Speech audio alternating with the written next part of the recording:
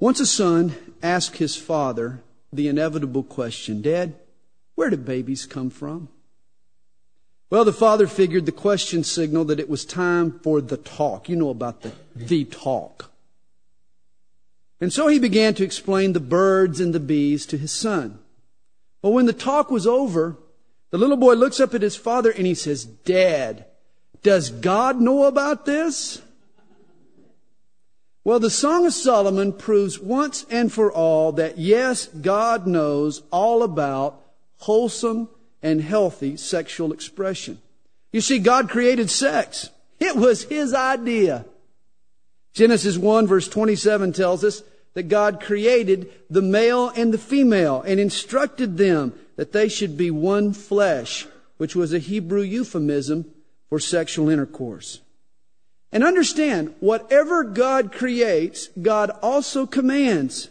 He has guidelines for every area of life, from our faith to our finances. Even, He instructs us in this area of human sexuality.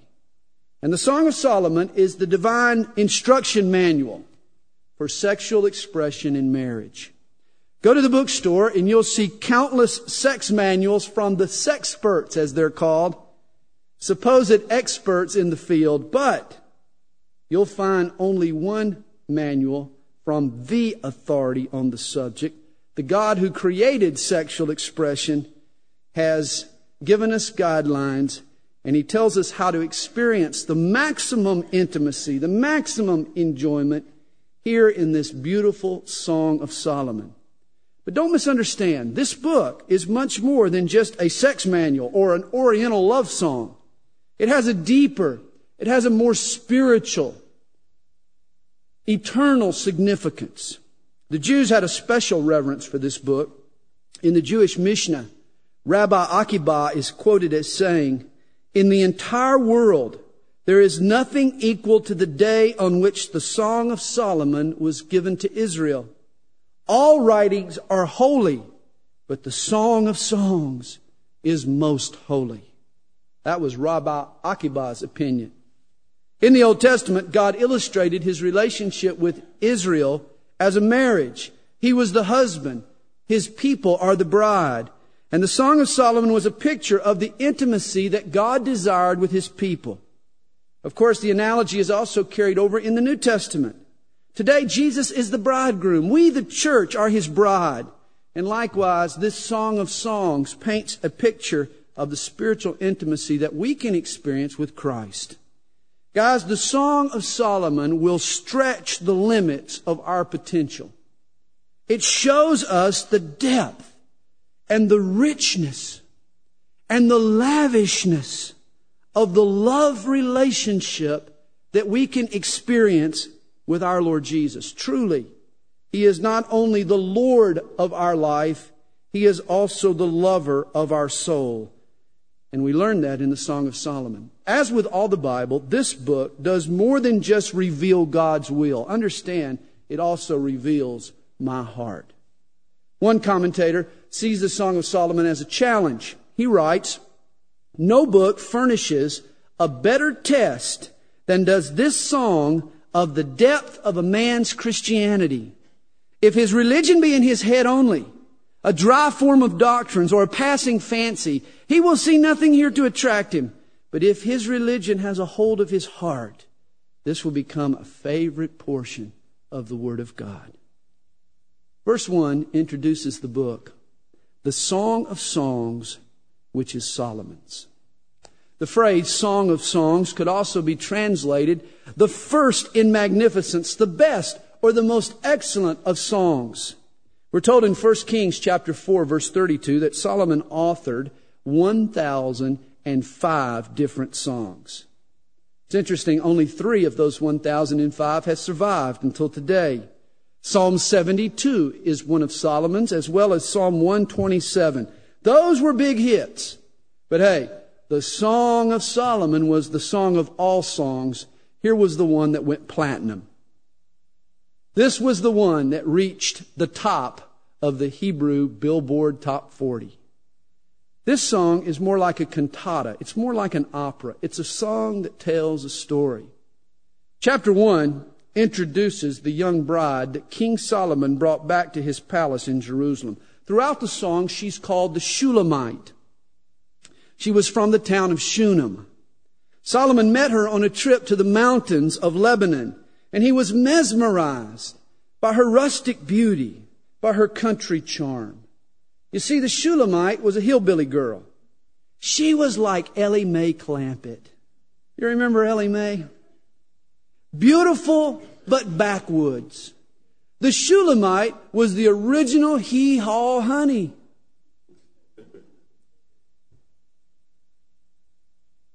And this was why Solomon fell in love with her. He thought she was gorgeous. And on top of that, he knew she was virtuous. You see, his palace was packed with these cover girls, pampered pinups with store-bought beauty. But this Shulamite, boy, she was different. Hers was a natural beauty. She was a woman of virtue. Neither her beauty nor her character had been defiled by the big city. The Shulamite worked as a shepherdess, tending her brother's flocks. And when Solomon saw her, it was no doubt love at first sight. The king, though, hid his royal identity from her until he was sure that her love for him was genuine. It wasn't until he had returned from Lebanon to take her to Jerusalem that he revealed to her that he was a king. Now here's an overview of the Song of Solomon, and then we'll go back through it. Chapters 1 and 2 describe the early days of their marriage, the joys of their new relationship. Like all newlyweds, though, the couple had some adjustments to make. They had to adapt to new responsibilities. They became aware of new dangers. The last half of chapter 3 through the middle of chapter 5 is a flashback to the honeymoon.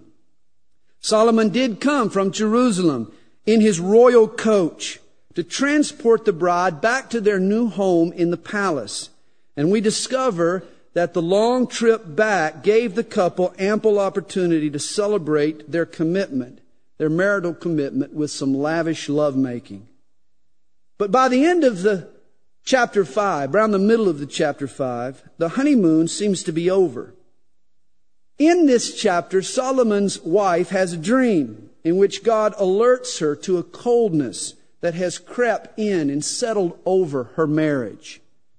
In chapter 6 and 7, she has learned from this dream. She has heeded the warning, and she returns to her husband with a new attitude, and together they revive intimacy, the intimacy that she had neglected. Chapter 8 describes a second honeymoon. To celebrate their renewed devotion to one another, they return to Lebanon. They revisit the country setting where their romance began, and the change of venue seems to revive a passion for one another. It's a wonderful love story. The Song of Songs is an appropriate name indeed. There is one factor that makes the Song of Solomon a difficult book to interpret. You're not always sure of who's doing the talking. It can be Solomon at times, it's his bride at times, it's the palace virgins. Even the bride's brothers have a few lines. The New King James Version, if you've got one, does an excellent job of providing headings that attempt to identify the speaker, and in most cases their headings are correct. Just remember, though, the headings are man-made. They're certainly not infallible. And so read and ask the Holy Spirit to guide you as you work through this wonderful book. The dialogue begins in verse 2. The Shulamite sets really the tone for the book when she says, "Let him kiss me with the kisses of his mouth, for your love is better than wine." What is a kiss? Here's the sad discovery that one fellow shared with his girlfriend. Before I heard my professor tell the facts about a kiss, I had considered kissing you the closest thing to bliss. But now I know biology and sit and sigh and moan. 6,000 small bacteria, and I thought we were alone. I guess you could say a kiss is a form of germ warfare. Biologically speaking, a kiss doesn't sound that appealing. The exchange of bacteria and yet romantically. A kiss is an expression of intimacy. It stimulates passion. A kiss kindles desire. The Shulamite is in love, and she longs for Solomon's kisses. You see, a kiss is a spark. It lights a fire. It ignites a flame. It's an expression of intent and desire. It's sweet. It's refreshing. It can be intoxicating. A kiss, she says, is better than wine. It reminds me of the young man who whispered romantically to his sweetheart, "Kisses are the language of love." That's when she turned to him and said, "Well, buddy, how about speaking up?" Did you know there are also spiritual kisses in our relationship with Jesus? Psalm 2, verse 12, uses this exact terminology. It says, "Kiss the Son." You see, we kiss Jesus when we express to Him our longing to know Him, or our intention to follow Him, or our desire to walk closely to Him. A kiss is a prayer. It's a song sung from our hearts. A kiss is a praise. A kiss is a heartfelt thank you to God. In turn, Jesus kisses us when we sense His warmth spiritually, when we become aware of His approval biblically. He kisses us when His Spirit reveals to us His presence or His power or His plan to our hearts. And when Jesus kisses us, it excites us, doesn't it? To know that He's near, to know that He cares. It ignites within us a further flame. Oh, how I long for the kisses of Jesus and how I want to kiss Him. How about you? Jesus' kisses are better than wine. The setting for chapter 1 is the palace in Jerusalem. The new queen has new surroundings. You see, during her country courtship, it was her and her shepherd, Solomon, just the two of them. Out there, the days were free, the hours were private, the duties were light. But she's now the wife of the king. She has servants all of a sudden. She has responsibilities. Solomon is also busy attending to the affairs of state. Often he's late returning home from the palace. She's not used to sharing her husband with so many people. And in verses 5 and 6, we find the Shulamite sulking. She says, "I am dark, but lovely. O daughters of Jerusalem, like the tents of Kedar, like the curtains of Solomon. Do not look upon me because I am dark, because the sun has tanned me. My mother's sons were angry with me. They made me the keeper of the vineyards, but my own vineyard I have not kept." In other words, she bemoans the fact that her skin is tough and tanned.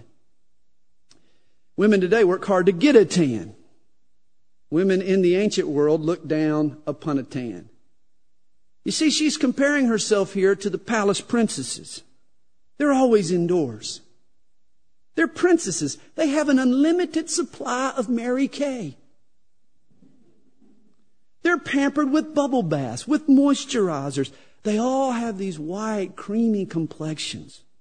But the Shulamite, she's been in the fields, under the hot sun, caring more about her brother's sheep than about her own appearance. And when she compares herself with the ladies of the court, she feels inferior, and she wonders why Solomon would love her. This is the experience I have found of many Christians. I spoke to a lady just the other day who is living her life under a cloud of insecurity, inferiority. She's haunted by her flaws and her blemishes. And she told me, she said, "Sandy, I struggle. How could the Lord love the likes of me? I've failed Him in so many ways." Perhaps you've thought that thought. So often we feel unworthy of the Lord's affections. What makes it worse is when we see other believers, mature believers, we see their purity, we see the holiness of their lives. We compare ourselves and we think, "Oh, I'm so dark." But notice how the king speaks to the insecurities of his bride. I love it. In verse 8, he calls her, "O fairest among women." In verses 9 and 10, he says, "I have compared you, my love, to my filly among Pharaoh's chariots." Understand, only the finest and fittest steeds were allowed to pull Pharaoh's rig. See, horses were noble and valuable animals, and Solomon compares his bride to a stallion, the pick of the litter, the top breed, the one that's allowed to pull the Pharaoh's chariot. It was the equivalent of him saying, baby, you're like a Rolls Royce. You're like a Mercedes Benz. You're a classic. I have a friend who owns a body shop. And for years he drove a restored Porsche. He allowed me to go up and pick up hamburgers one day. We were working up at the church, and 2 hours later I came back with the hamburgers. I spun that baby all over town. It was a gorgeous car. And it was his pride and joy. You see, he had bought it wrecked and he had fixed it up. He turned it into a real gem, a classic. And see, that is how God views us. We're His classic. He bought us wrecked. He did. We were totaled. But He has restored us. And He's fixing us up. And He's tuning us and He's repairing us. And now He values us dearly. And when He sees us as the fittest and the finest. The horse that could be pulling Pharaoh's chariot. That's amazing. We're His pride and His joy. Guys, we tend to see ourselves as a broken down Pinto. Maybe a beat up station wagon. But through the work of Christ, through the cross of Christ, we've been paid for and restored and rebuilt. We're being detailed and polished. We've been customized in Christ. We are God's Porsche. From verse 12 through chapter 2, verse 7, the Shulamite recounts an evening of intimacy with the king. This is the first of several romantic and erotic sections in the book. In fact, the language of these sections is so graphic and so sensual that the Hebrews rabbis prohibited the Jewish young men from reading the Song of Solomon until they reached the age of 30. Under 30, you couldn't even read the book. These passages will steam your glasses, trust me. They teach us that God created sexual expression not just for procreation, but for pleasure. Reminds me of the farmer who had 3 sows. And he wanted to breed his 3 sows with his neighbor's boar. He loaded the 3 pigs in the back of the pickup truck and he drove them over to his friend's house. There he put them in the pen with the male pig and he left them for the rest of the day.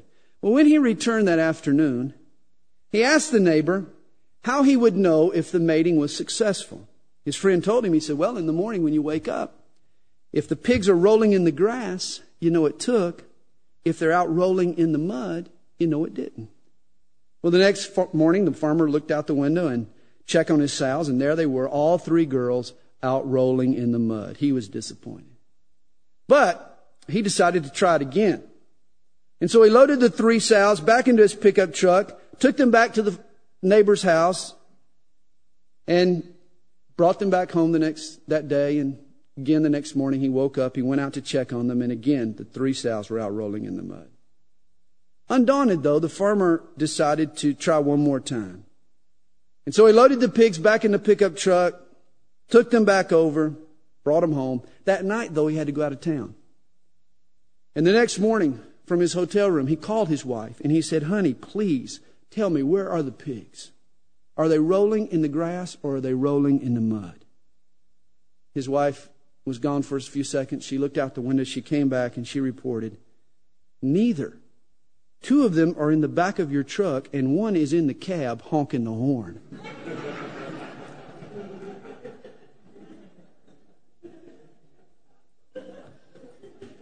In other words, the neighbor's pig was no bore at all, apparently. And here is the point of the joke. And here is the major point of the Song of Solomon. A major point. God created sexual expression not just for breeding, but for blessing. Within the parameters of marriage, God intends for sex to be fun. He intends for it to be pleasurable. If all God cared about in repopulating the earth was just getting the job done, cloning, cell division, would have been in order. But God wanted to create a means that would not only repopulate, but would bring pleasure. And sex is the ticket. It brings the husband and wife together in a manner that creates an intimacy, a bond, an enjoyment. Sex fuses two lives together. It solidifies their commitment and their closeness. Make no mistake about it. God created sex, and like everything else He created, He said that it was good. The Song of Solomon proves that God is no prude. It's God's version of sex as it should be. There are passages in this book that will race your pulse, that will cause your face to blush. But just remember, God isn't blushing. God wrote the book on sex, and He wants us to read it and understand it and model it in our marriages. In verse 12, the royal couple are attending a state dinner. When they catch each other's attention, the king notices the Shulamite's perfume, and they exchange little knowing glances between each other. And she says, while the king is at his table, my spikenard sends forth its fragrance. Understand, little gestures, caring glances lead to a night of passion. Here's one lady's confession. Stephen kissed me in the spring. Robert kissed me in the fall, but Carson only looked at me and never kissed at all. Stephen's kiss was lost in jest. Robert's lost in play. But the kiss in Carson's eyes haunts me night and day. Understand, it's the little things. It's the way we look at each other. It's the softness of our words. It's the kindness we express that often do the most to encourage intimacy and romance between a husband and a wife. You see, when sex becomes routine in a marriage, it's because the husband and the wife have been too quick to rush to the act itself without paving the way with caring compliments and innocent touches and tender words and romantic gestures. The Song of Solomon teaches us that there's a difference between having sex and making love. There's a big difference. Solomon and the Shulamite's night of lovemaking began with the smell of perfume at dinner. But soon they retire to the bridal chambers. And in verses 15 and 16, they compliment each other on their appearance. And by verse 17, they're in each other's embrace. As a matter of fact, her description of the rafters implies that she's lying in bed looking up at the ceiling. Notice the words that God chooses to use to describe their sexual expression. In verse 3, the Shulamite says, I sat down in his shade with great delight. His fruit was sweet to my taste. In verse 5, she says, sustain me with cakes of raisins. Refresh me with apples, for I am lovesick. The phrase lovesick means that she's exhausted from making love. Obviously, these are not Washington apples that she's talking about here. Apparently, these are Solomon's apples. But here's a question. Why all this symbolism? Understand, when God speaks of sexual expression, He doesn't use slang terms. That would be crass. That would be crude. Neither does He use medical or anatomical terms. That would be very unromantic and mechanic. No, God uses poetic symbolism to describe sexual expression. That's why He talks about sitting down under His shade, apples and fruits and so forth. Husbands and wives should give this a try. Talk descriptive in your lovemaking. Don't talk dirty, talk descriptive. Some poetically suggestive language would do a lot to spice up any couple's sex life. Notice after the romantic encounter, she expresses with her husband, after the romantic encounter that she experiences with her husband, notice that the Shulamite warns her young maidens. She says, I charge you, O daughters of Jerusalem, by the gazelles or the does of the field, do not stir up nor awaken love until it pleases. In other words, wait until marriage to stir up sexual passions. Tonight, I am allowing you high school kids to stay in the sanctuary and listen to this study, because I want you to know that sex is a blessing from God. Too many Christian kids grow up believing that sex is dirty, that somehow sex is evil or wicked. And that's the wrong attitude. Sex is fun. Sex is good. Sex is from God, and it's enjoyable. It becomes harmful only when it's engaged in outside of a lifelong marital commitment. Teenagers, singles, need to think properly about sexual expression. Sex is good, sex is holy, but it comes with a warning label.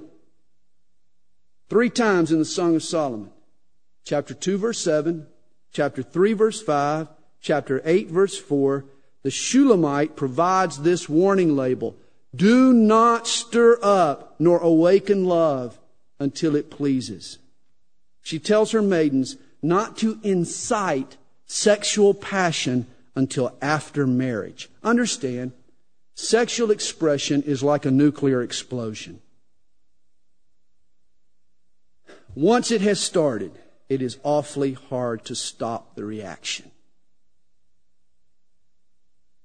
Don't even stir it up until you're married, she says. The Shulamite is reasoning with her maidens. She's saying, why even light the fire when it's wrong to follow through? Guys, when you engage in heavy petting, when you rev up the hormones knowing that it's going to lead to a moral and spiritual and physical dead end, you're making a huge mistake. You see, it's naive for Christian young people to agree with God that premarital sex is wrong, then turn around and make out with their sweetheart, knowing that they're going to kindle a fire that could burn out of control and that could easily take them down the wrong direction.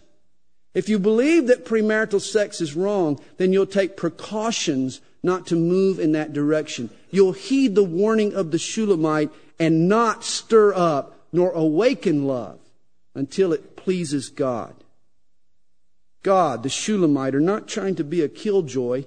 They're trying to shelter you from harm and preserve for your marriage the highest and the holiest of joys. The Shulamite wants her maidens to set their standards high, and that's what we want for those of you who are single. Not only should you remain a virgin, but you shouldn't even toy with sexual temptation. Don't even rev up the engines. Do nothing to stir up nor awaken love until it pleases God. In chapter 2, verse 8, the Shulamite flashes back to their courtship and the day that Solomon proposed. She says in verse 10, my beloved spoke, and he said to me, rise up, my love, my fair one, and come away. She recalls this initial love that they shared for one another. You remember Jesus warned the church in Revelation chapter 2, verse 4 and 5. It was the church at Ephesus. He said, I have this against you, that you have left your first love. This is the problem with many believers today. They've lost the passion. They've lost the desire that they once had in their relationship with the Lord. Their intensity for the Lord has faded. We need to pose that question to ourselves. What about us?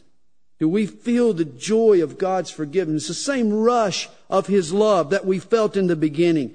Do we still appreciate His mercies and His grace? Does the desire to tell the world of all that Jesus has done for us still burn in our hearts? Or have we become blasé and passive and cold and nonchalant toward the Lord? Have we left our initial enthusiasm? Have we left our first love? It's interesting, the Shulamite seeks to revive that first love by flashing back to her courtship, to the beginning. The Shulamite also warns, her brothers warn the couple in verse 15. They give some advice to Solomon and their sister. They say, catch us the foxes, the little foxes that spoil the vines, for our vines have tender grapes. You see, since this family owned a vineyard, the brothers knew well the danger posed by the little foxes. See, these little animals could slip through the cracks in the wall, the holes in the fence, and they could eat the grapes. And before you realized they were even present, they could devastate a crop. Did you know the same is true in our relationship with God, that there are little foxes that can cause us harm? Little compromises that we make, white lies, gray areas, willing accommodations, roots of bitterness, impure motives, slight hesitation. You know, we don't think anything of these. They're just little things, no big deal, but they are a big deal. They're little foxes, and if you allow them into your garden, before you know it, they can devastate the crop. They can rob you of joy. They can allow further spiritual slippage to take place in your relationship with God. Tolerate these little foxes, and in times they will eat away your vineyard. This is also a danger to our marriages. You know, we guard ourselves against the blatant attacks. We refuse to let the calamities of life pull our marriage apart. But what about the little foxes? The misunderstandings, the lapses of communication, the insensitivities to one another, the perceived slights. It just eats away at our marriage.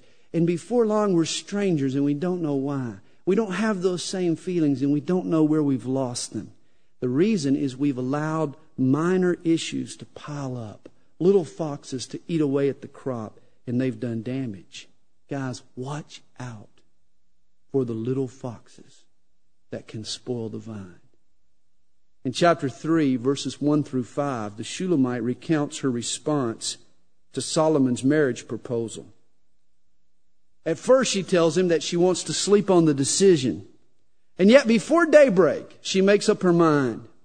And in the middle of the night, she goes out to seek her beloved, to give him her answer. She says in verse 4, "Scarcely had I passed by them when I found the one I love. I held him and would not let him go until I had brought him to the house of my mother and into the chamber of her who conceived me." She immediately wants to bring Solomon home to meet Mom. And of course, it was at the bride's house where they would get married and would consummate the relationship. But what a wonderful example of a committed bride. I love how she accepts his proposal. She says, "I held him and would not let him go." Have you made that kind of a commitment to Jesus Christ? Can you say to Jesus, "I have held him and I have decided to never let him go.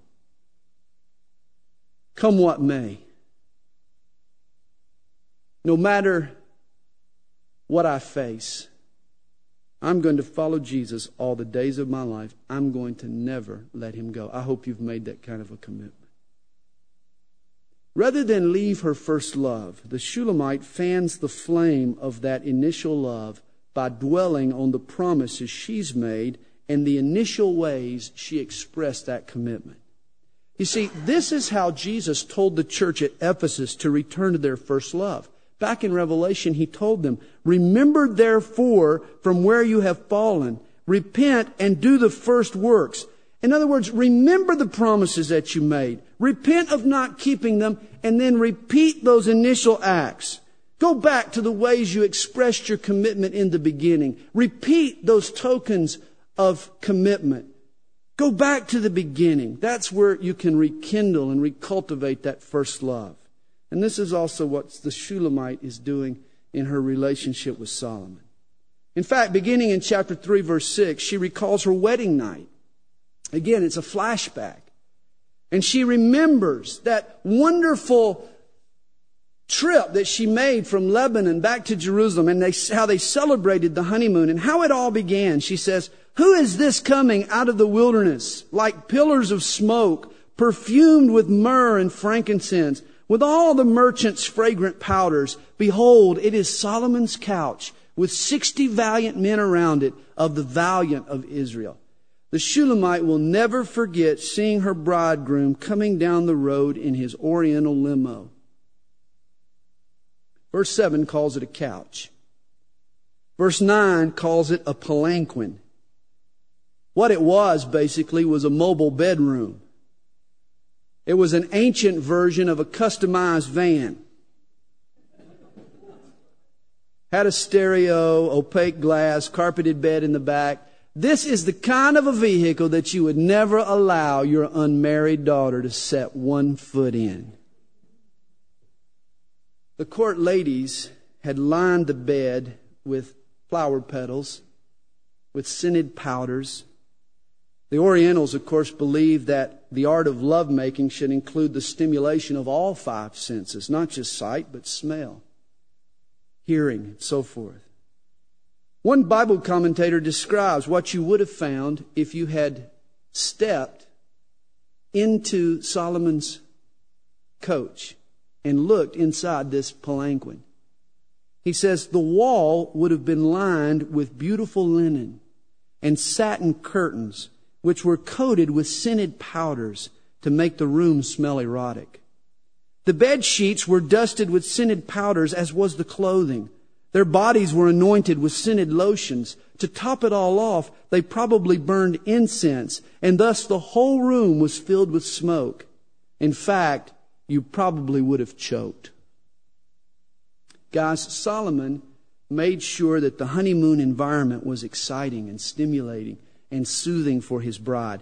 And his couch, his coach, it was both, showed that he cared. Husbands need to remember that the environment plays a major role in your wife's sexual desire. A smart lover will select the right time and eliminate all distractions and prepare a romantic environment. For us men, we block out. But when it comes time for a woman to express sexual desire, she takes in. And so her environment matters greatly. And she might complain, well, I can't right now. The dishes need to be done. And so I'm sitting there thinking, what do the dishes have to do with it? If you're worried about the dishes, I'll go downstairs, I'll pile them up, I'll throw them out in the backyard, I'll buy you new dishes. What do the dishes have to do with it? But for a woman, the environment matters. And a smart lover, a smart man, will make sure that he doesn't fight it, but flows with it and prepares a romantic environment. In chapter 4, Solomon woos his bride with words. And he works his way down the body of his bride, complimenting her on her physical attributes. In other words, he turns her on with words. Husbands, a skilled lover isn't all hands. He knows how to spin a phrase. Solomon compliments start with the Shulamite's eyes and her hair. Then he talks about her teeth and her lips. Then her neck. Obviously, he's working his way downward. That's as far as I'll go. A beautiful exchange takes place at the end of the chapter. In verse 12, Solomon refers to his bride, his virgin bride, as a garden enclosed is my sister, my spouse, a spring shut up, a fountain sealed. And in verse 16, the Shulamite answers, awake, O north wind, and come, O south, blow upon my garden that its spices may flow out. Obviously, these words are laced with sexual overtones. And some commentators see the end of chapter 5, verse 1, the first verse of chapter 5, they see it as the voice of God, bringing His approval to the whole relationship. He says, eat, O friends, drink, yes, drink deeply, O beloved ones. God is approving of their lovemaking. Understand, Oriental gardens were more than just a couple of rows of vegetables. They were large, walled enclosures. Inside were springs and waterfalls, fountains. There were trees and flowers and aromatic blossoms. Paths sort of weaved their way in and out of the trees. Along the paths were little private coves where you could sit and relax and enjoy the shade. You could take in the scents and the sights.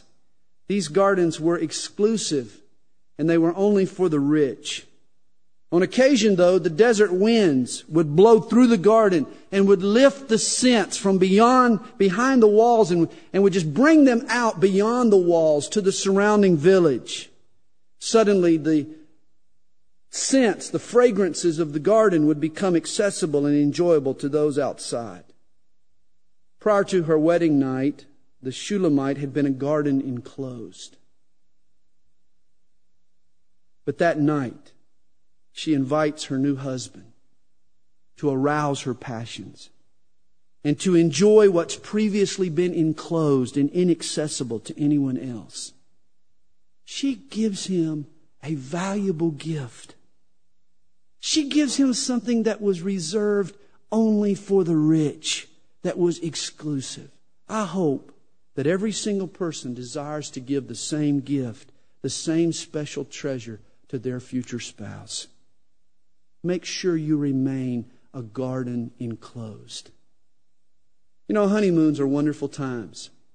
Sadly, though, for every couple, there comes a point when the bliss of the honeymoon ends and the duties of marriage begin. Here are a list of ways that you can identify when the honeymoon is over. He phones that he'll be late for supper, and she's already left a note that it's in the refrigerator. The honeymoon's over.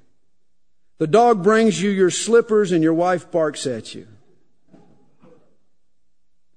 She complains about how much noise he makes while fixing his own breakfast. When that happens, the honeymoon's over. He no longer smiles gently as he scrapes the burnt toast with the jam. He finds out he married a big spender, and she finds out she didn't. The wife stops making a fuss over her husband and begins to make a fuss with him. And the honeymoon is definitely over when the bride goes from saying, "I do," to saying, "You'd better." In chapter 5, the Shulamite has a dream that warns her that some bad attitudes have crept into her relationship with Solomon. She says in verse 2, "I sleep, but my heart is awake." In other words, I'm dreaming. "It is the voice of my beloved. He knocks.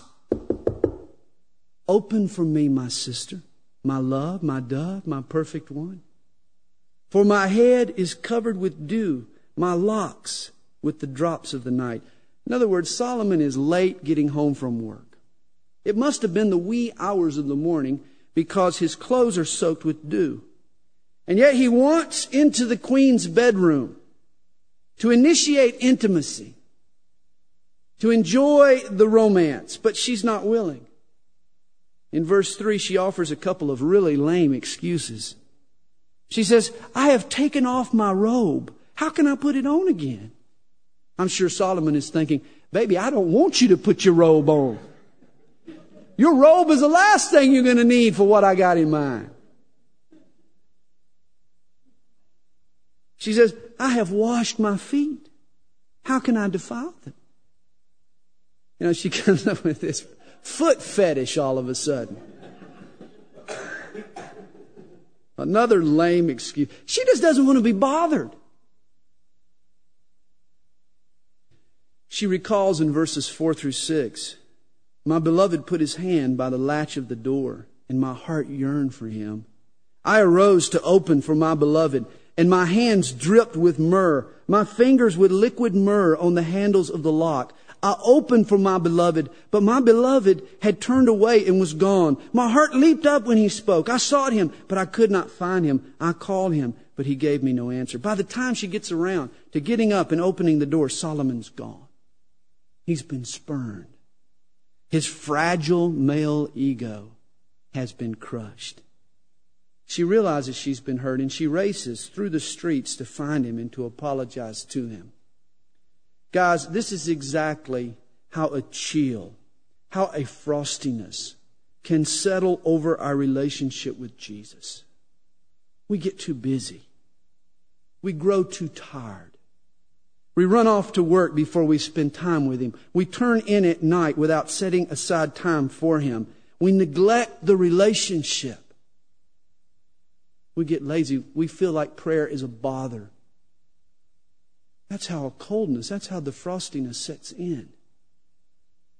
When we're not faithful to be there for Him and to be there with Him and to spend time with our Lord. And as a result, we can spurn the Lord Jesus.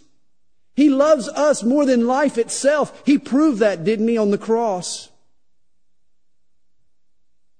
And yet we come up with lame excuses. Well, Lord, I just had some paperwork I had to do. Just had to get into the office early today. Just lame excuses. Why didn't we spend time with Him? Why didn't we care enough about Him to open the door when He knocked? How often we grieve the Lord. You can only grieve someone you love or someone who loves you. Grieve is a love word. If He didn't love you, you couldn't grieve Him. Make Him mad maybe, upset Him maybe, but you couldn't grieve Him. You can only grieve someone who loves you and who wants to spend time with you.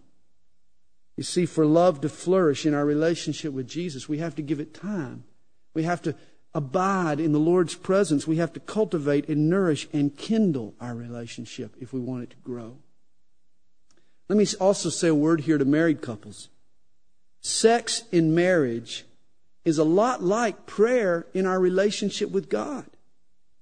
It needs to be fun. It needs to be fervent. But it also needs to be frequent. It's not a marital elective. It is a responsibility for both partners to work at their sex life. In 1 Corinthians chapter 7, verse 5, Paul says, the wife does not have authority over her own body, but the husband does. And likewise, the husband does not have authority over his own body, but the wife does. Therefore, do not deprive one another, so that Satan does not tempt you because of your lack of self-control. The Shulamite realizes that a coldness has crept into her relationship with her husband. And she takes 3 steps to break the chill and to renew the thrill of their relationship. And these steps also have a marital and a spiritual significance for us. In the remainder of the book, the Shulamite adopts first a new attitude. Second, she develops a new aggressiveness. And third, she seeks a new atmosphere. First, in chapter 5, verses 10 through 16, she develops a new attitude toward her husband's body. In chapter 4, Solomon is the one who compliments the Shulamite on her physical features. Now in chapter 5, the Shulamite returns the favor, and she makes some pretty sensual statements. She summarizes her feelings in verse 16. Yes, he is altogether lovely. This is my beloved, and this is my friend, O daughters of Jerusalem. My wife says that to me all the time. Oh, Sandy, you're altogether lovely. And it blesses me when she does. And she probably will say it again to me tonight, I hope. You know what, though? I think this is so important. I think this is important for the ladies to catch. Because there are a lot of married women who think of their husband, the word husband, as being a synonym for words like father, provider, nice guy, friend. When you hear the word husband, married ladies, what comes to your mind? Probably one of those words. But for some ladies, they stop short of associating the term husband with the term lover. Instead of reading a romance novel, wives, you need to look to your husband as God's gift to satisfy your sexual and your romantic needs. This is the Shulamite strategy. What she does here in chapter 5 is she daydreams about her husband's body. She thinks about her husband in sexual terms. And what it does is it breaks the chill on their relationship. let me also apply this to us spiritually. One way to renew a devotion and a love for Jesus Christ is just to sit down and make a list of His attributes.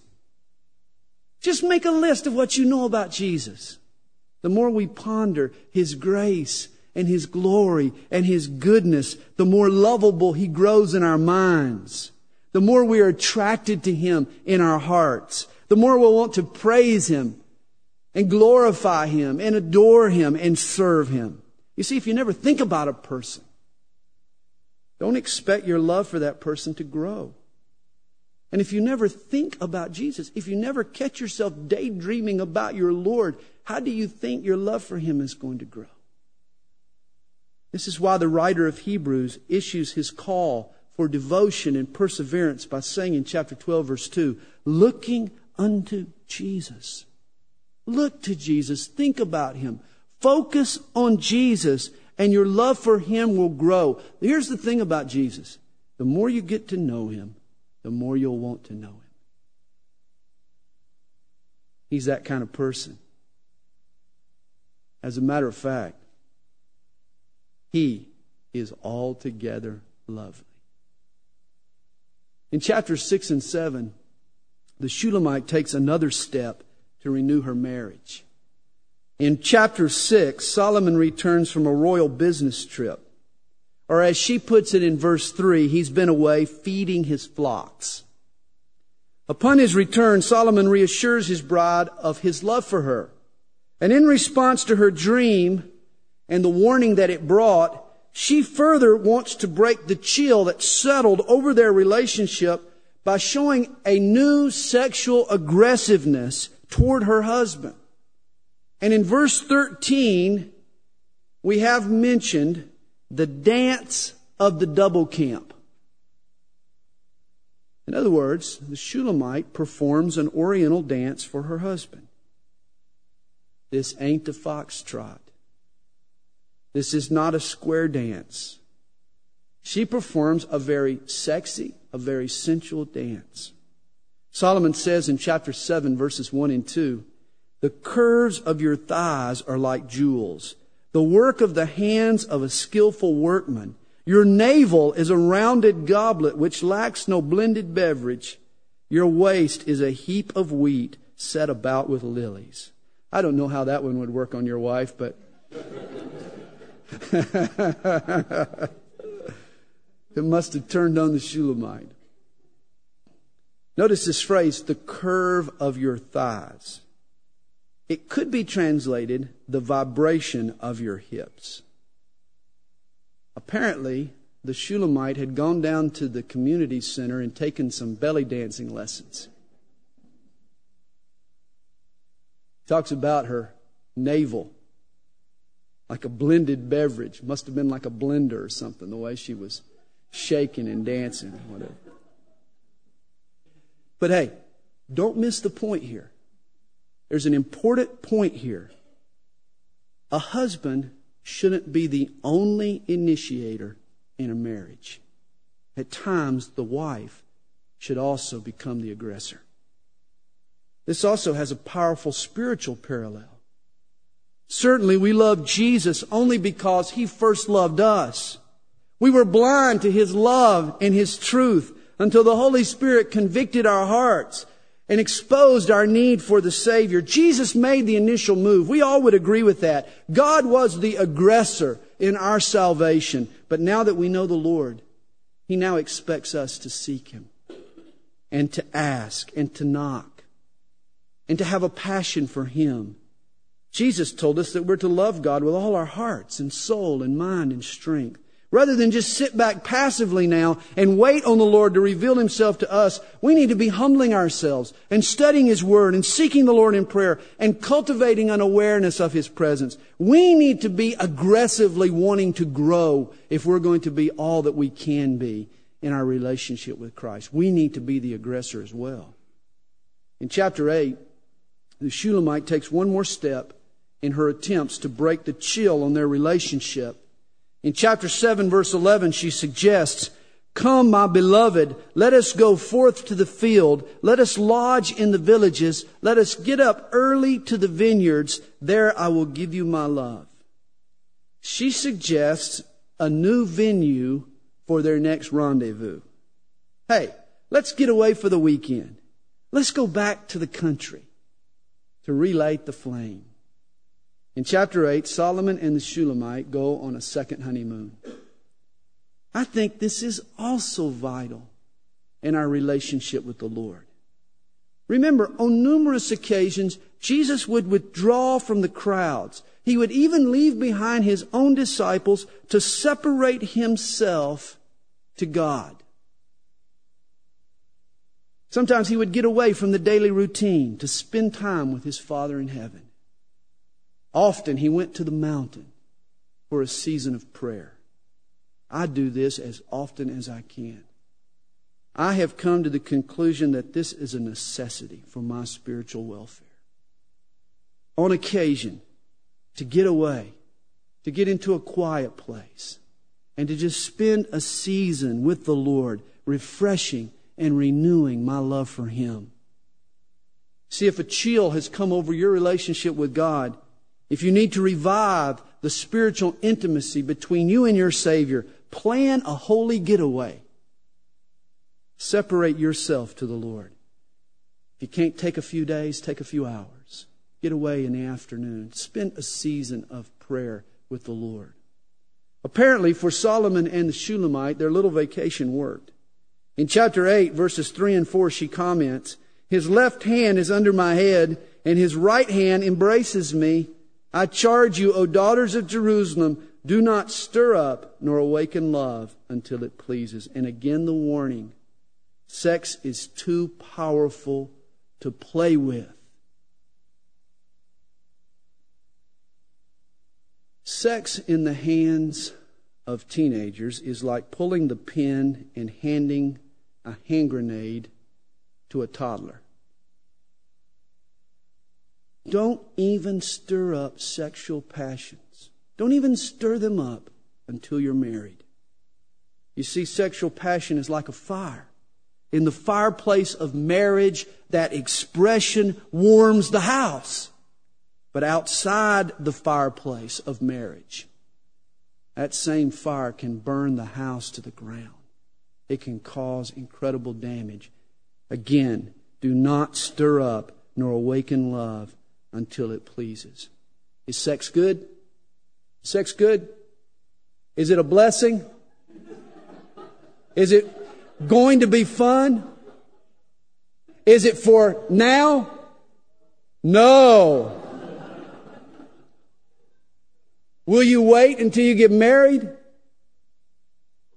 Good for you.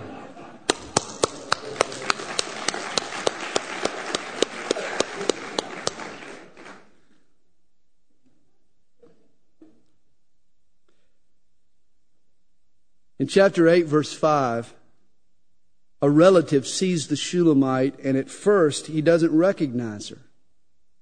Remember the last time he saw her, she was a shepherd girl. Now she's the queen of Israel. And he says to her, "Who is this coming up from the wilderness, leaning upon her beloved? I awakened you under the apple tree. There your mother brought you forth. There she who bore you brought you forth." You know, once he recognizes her, this relative says that he was there the day she was born. You know, hey, the day your mother delivered you under that apple tree, I knew you. In other words, I knew you when you were nothing. I knew you back then. This is probably a needed reminder for the Shulamite. Probably kept her humble. And I think we also need this awareness. You know, we do need to see ourselves in Christ. We are His royal bride. But I think we also need to never forget who we would be and what we are capable of apart from Christ. Never forget that either. Verse 7 packs a powerful message. It says, "Many waters cannot quench love, nor can the floods drown it." Solomon and the Shulamite may have had a marriage made in heaven, but that marriage had to be lived out on earth. And there were problems, as there are in every marriage. Guys, every couple has rough waters to navigate, difficulties to work through, but real love endures. In the end, the Shulamite concludes, many waters cannot quench love. Also, I remember 1 Corinthians 13, verse 8. Love never fails. The book ends with the couple at it again. In the final verse, the Shulamite uses more poetic symbolism to invite her husband once more to make love to her. She says to him, "Make haste, my beloved, and be like a gazelle or a young stag on the mountains of spices." In other words, she doesn't want him to wait. She's ready for him right then. You know, once you begin to catch on to the poetic symbolism, this book gets too hot to handle, buddy. Here's your homework for tonight, if you're married. If you're single, here's your homework. Don't read the Song of Solomon anymore tonight. You've had enough of it. But if you're married, here's your homework. Go home and sit down on your bed. And husband, you read Solomon's parts. And wife, you read the Shulamite's parts. And I bet you won't get through with the whole book. I bet you. We'll report back next week. No, we won't. No, we won't. I'll never forget the woman who approached me following a study that I'd taught on the Song of Solomon. And she was so appalled. She was infuriated that I had discussed a subject like sexual intimacy in the sanctuary of the church. In her face, it was beet red. She was obviously offended. She was upset. But in my discussion with her, the point that she missed was that all I had done was teach the biblical text. Now, I'm sure this same woman had watched her share of television. And somehow she had managed to endure endless examples of sexual innuendo. But for some reason, put in the context of Scripture, she was offended by God's version of sex. And I thought a lot about that. And then it hit me. Sex as it should be. Sexual intimacy according to God's design is so lavish, so scintillating, so passionate that it makes secular versions of sex seem tame. If sex is just another bodily function, as the world makes it out to be, then sex bodes no more excitement for us than, a sandwich for a hungry man or a glass of water on a hot day. It's no big deal, really. But listen, take sex and make it holy. See it as a gift from God. Note it as the crown of commitment. See the mysterious intertwining of two souls that take place within it. And sex will regain its sizzle. It'll get hot, man. Restore to sex its holiness and its honor and its nobility. Rediscover its spiritual component, and sex will regain its intensity and its passion. It'll become powerful, if not downright explosive. And when you read about it in God's Word, in its purest form, it will make you blush. I trust you've enjoyed tonight's Bible scan. May it bless your marriage, and may it draw you closer in a beautiful intimacy with the lover of our souls, Jesus Christ. Father, thank you for our study tonight. Lord, I pray that it'll bless us all. I pray that it'll bless the marriages here. I pray that it will encourage the singles here. Lord, I pray that it'll cause us all to draw closer to you. For you are indeed the lover of our souls. And we praise your name tonight. the wonderful, matchless, precious name of Jesus. For Lord, You are altogether wonderful. We pray it in Jesus' name. Amen.